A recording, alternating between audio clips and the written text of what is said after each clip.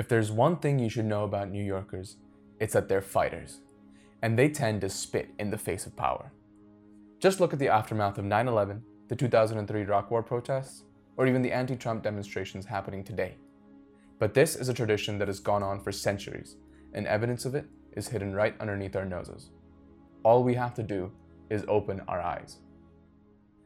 There's a famous statue just off of Wall Street in downtown Manhattan. You've probably seen it, or at least pictures of it. It's called the Charging Bull, and it's iconic. It marks the entrance of Bowling Green, the oldest public park in New York City, built in 1722. Today, it's a relatively small park, especially compared to the adjacent Battery Park, which is 50 times its size. Battery Park was once a place where cannons and artillery would defend the city from.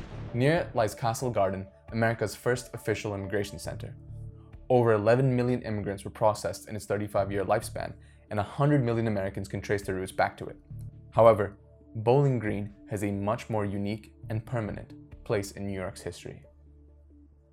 The year is 1770, and American descent towards the British is growing. The monarchy needs to quell unrest and maintain dominance, and decides to erect a massive 4,000-pound statue of King George III right in the center of Bowling Green, New York. The statue is an imposing figure, seated on a horse and dressed in flowing Roman garb. Because to be British is to be Roman, and to be Roman is to be superior.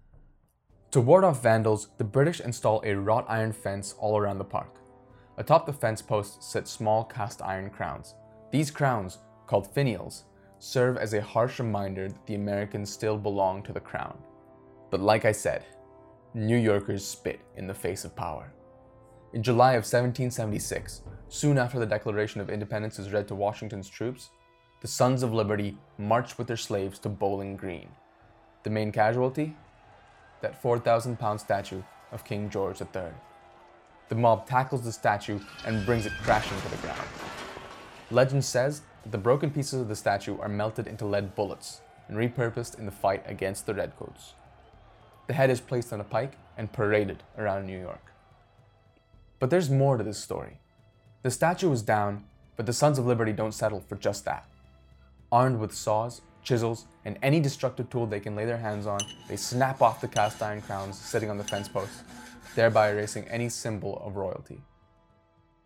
In the years to come, Bowling Green would see millions of immigrants, now Americans, settling down where the colonizers once prevailed. And from there, they rebuilt their lives, rebuilt New York, and rebuilt America. The fence which once protected the formidable statue of King George III still stands today, hidden in plain sight. The saw marks left by the Sons of Liberty and their slaves are easily visible if you take the time to stop, take a deep breath, and open your eyes. The Charging Bull of Bowling Green might take center stage, but 60 feet away, it's the oldest fence in New York City that represents the true power of revolution.